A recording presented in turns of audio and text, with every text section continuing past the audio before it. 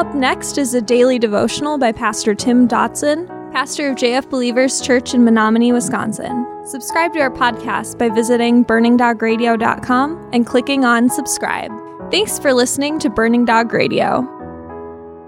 Matthew chapter 25, beginning in verse 1. In chapter 24 of Matthew, we were left with clear warnings concerning our preparedness to depart from this world. Chapter 25 now continues in that same vein. This time, not so much concerning our actual exit, but our lives in light of that imminent departure.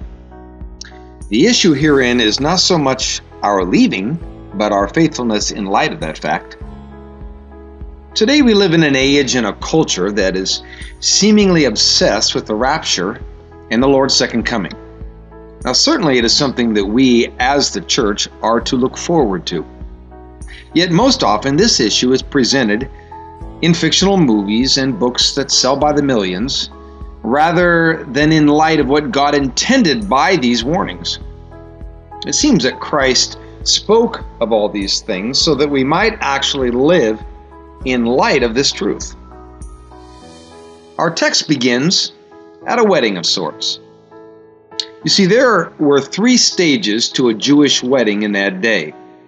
The first was the engagement, a formal agreement made by the fathers.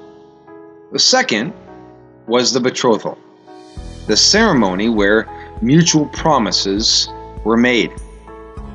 And then the third, well, it was the actual wedding ceremony, and that happened approximately 1 year later when the bridegroom came at an unexpected time to get his bride. Beginning in verse 1, we read, "Then the kingdom of heaven will be like 10 virgins who took their lamps and went out to meet the bridegroom." The bridegroom in this parable is, of course, a picture of Jesus Christ.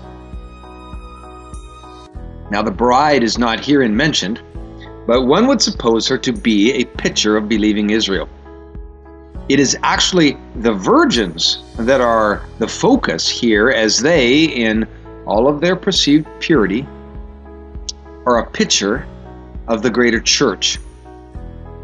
The lamps in our story are to be our witness, that which we are instructed elsewhere to not hide under a basket. See Matthew 5, verse 15.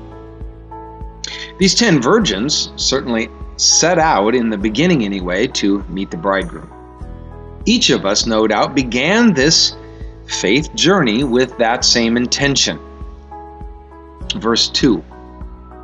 5 of them were foolish, and 5 were wise.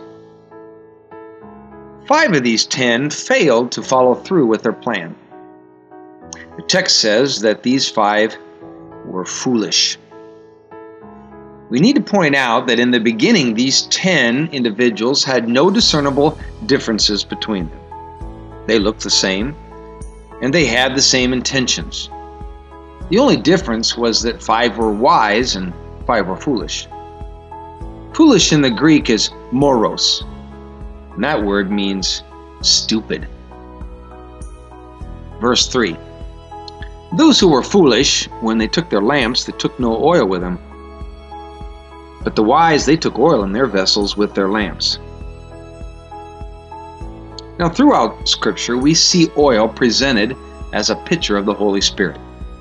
While the foolish appeared the same as the others, they indeed had their lamps. They, however, lacked the crucial ingredient by which to burn. None of it matters if there's no light. Romans 8:9 says, if any man doesn't have the Spirit of Christ, he is not his. So they had profession. They just failed to empower that profession with the presence of the Holy Spirit. Verse 5 says, now while the bridegroom delayed, they all slumbered and slept. Notice that while waiting, all 10 of the virgins slept. Jesus wasn't painting a picture of a righteous 5 and an unholy 5. No, they all were sleeping. This was the state of the so-called faithful in his day, and sadly it seems that it is much the same today. Verse 6 says, but at midnight, there was a cry, "Behold, the bridegroom is coming. Come out to meet him." So despite the fact that these 10 sleeping individuals no doubt did not please him, his grace indeed continued, and what mattered to him ultimately was that they woke up. The call has been given both in the story and even in Scripture as a whole to wake up before it's too late. Verse 7 says, "Then all those virgins arose and trimmed their lamps." So all 10, upon the call, moved to light up the profession of their faith. Verse 8 says, "The foolish said to the wise, 'Give us some of your oil, for our lamps are going out.' But the wise answered, saying, 'What if there isn't enough for us and you? You go rather to those who sell and buy for yourselves.'" Having no oil herein, the stupid ones asked the wise ones to give them some oil. They were stupid, you see, because this is not possible.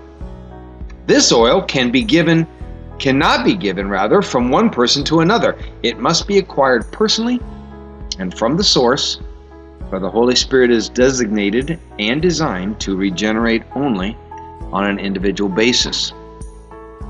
This scenario happens much more than we might realize, and certainly much more than we want to acknowledge. There are many who seek today to acquire this spirit through church osmosis, seeking the light that is found in those who possess it rather than those who can give it. There are those who attempt to take hold of it by being around those in whom he lives instead of going to the one who lives inside of them. In time, all these foolish individuals manifest the very real state of their being, both then and now, because having a lamp means nothing unless it gives light. Without the Holy Spirit personally filling them, no light will shine. Verse 10, "While they went away to buy, the bridegroom came, and those who were ready went in with him to the wedding feast, and the door was shut." Now herein we have a portrayal of a truth that is so very important, for Jesus paints a picture here of a too late scenario. Now our human tendency is to always believe that there is still yet time.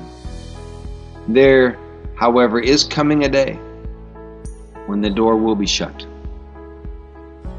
Only those who are ready will be included in the wedding feast. And it is so very clear that the absence of the Holy Spirit's presence will preclude our participation.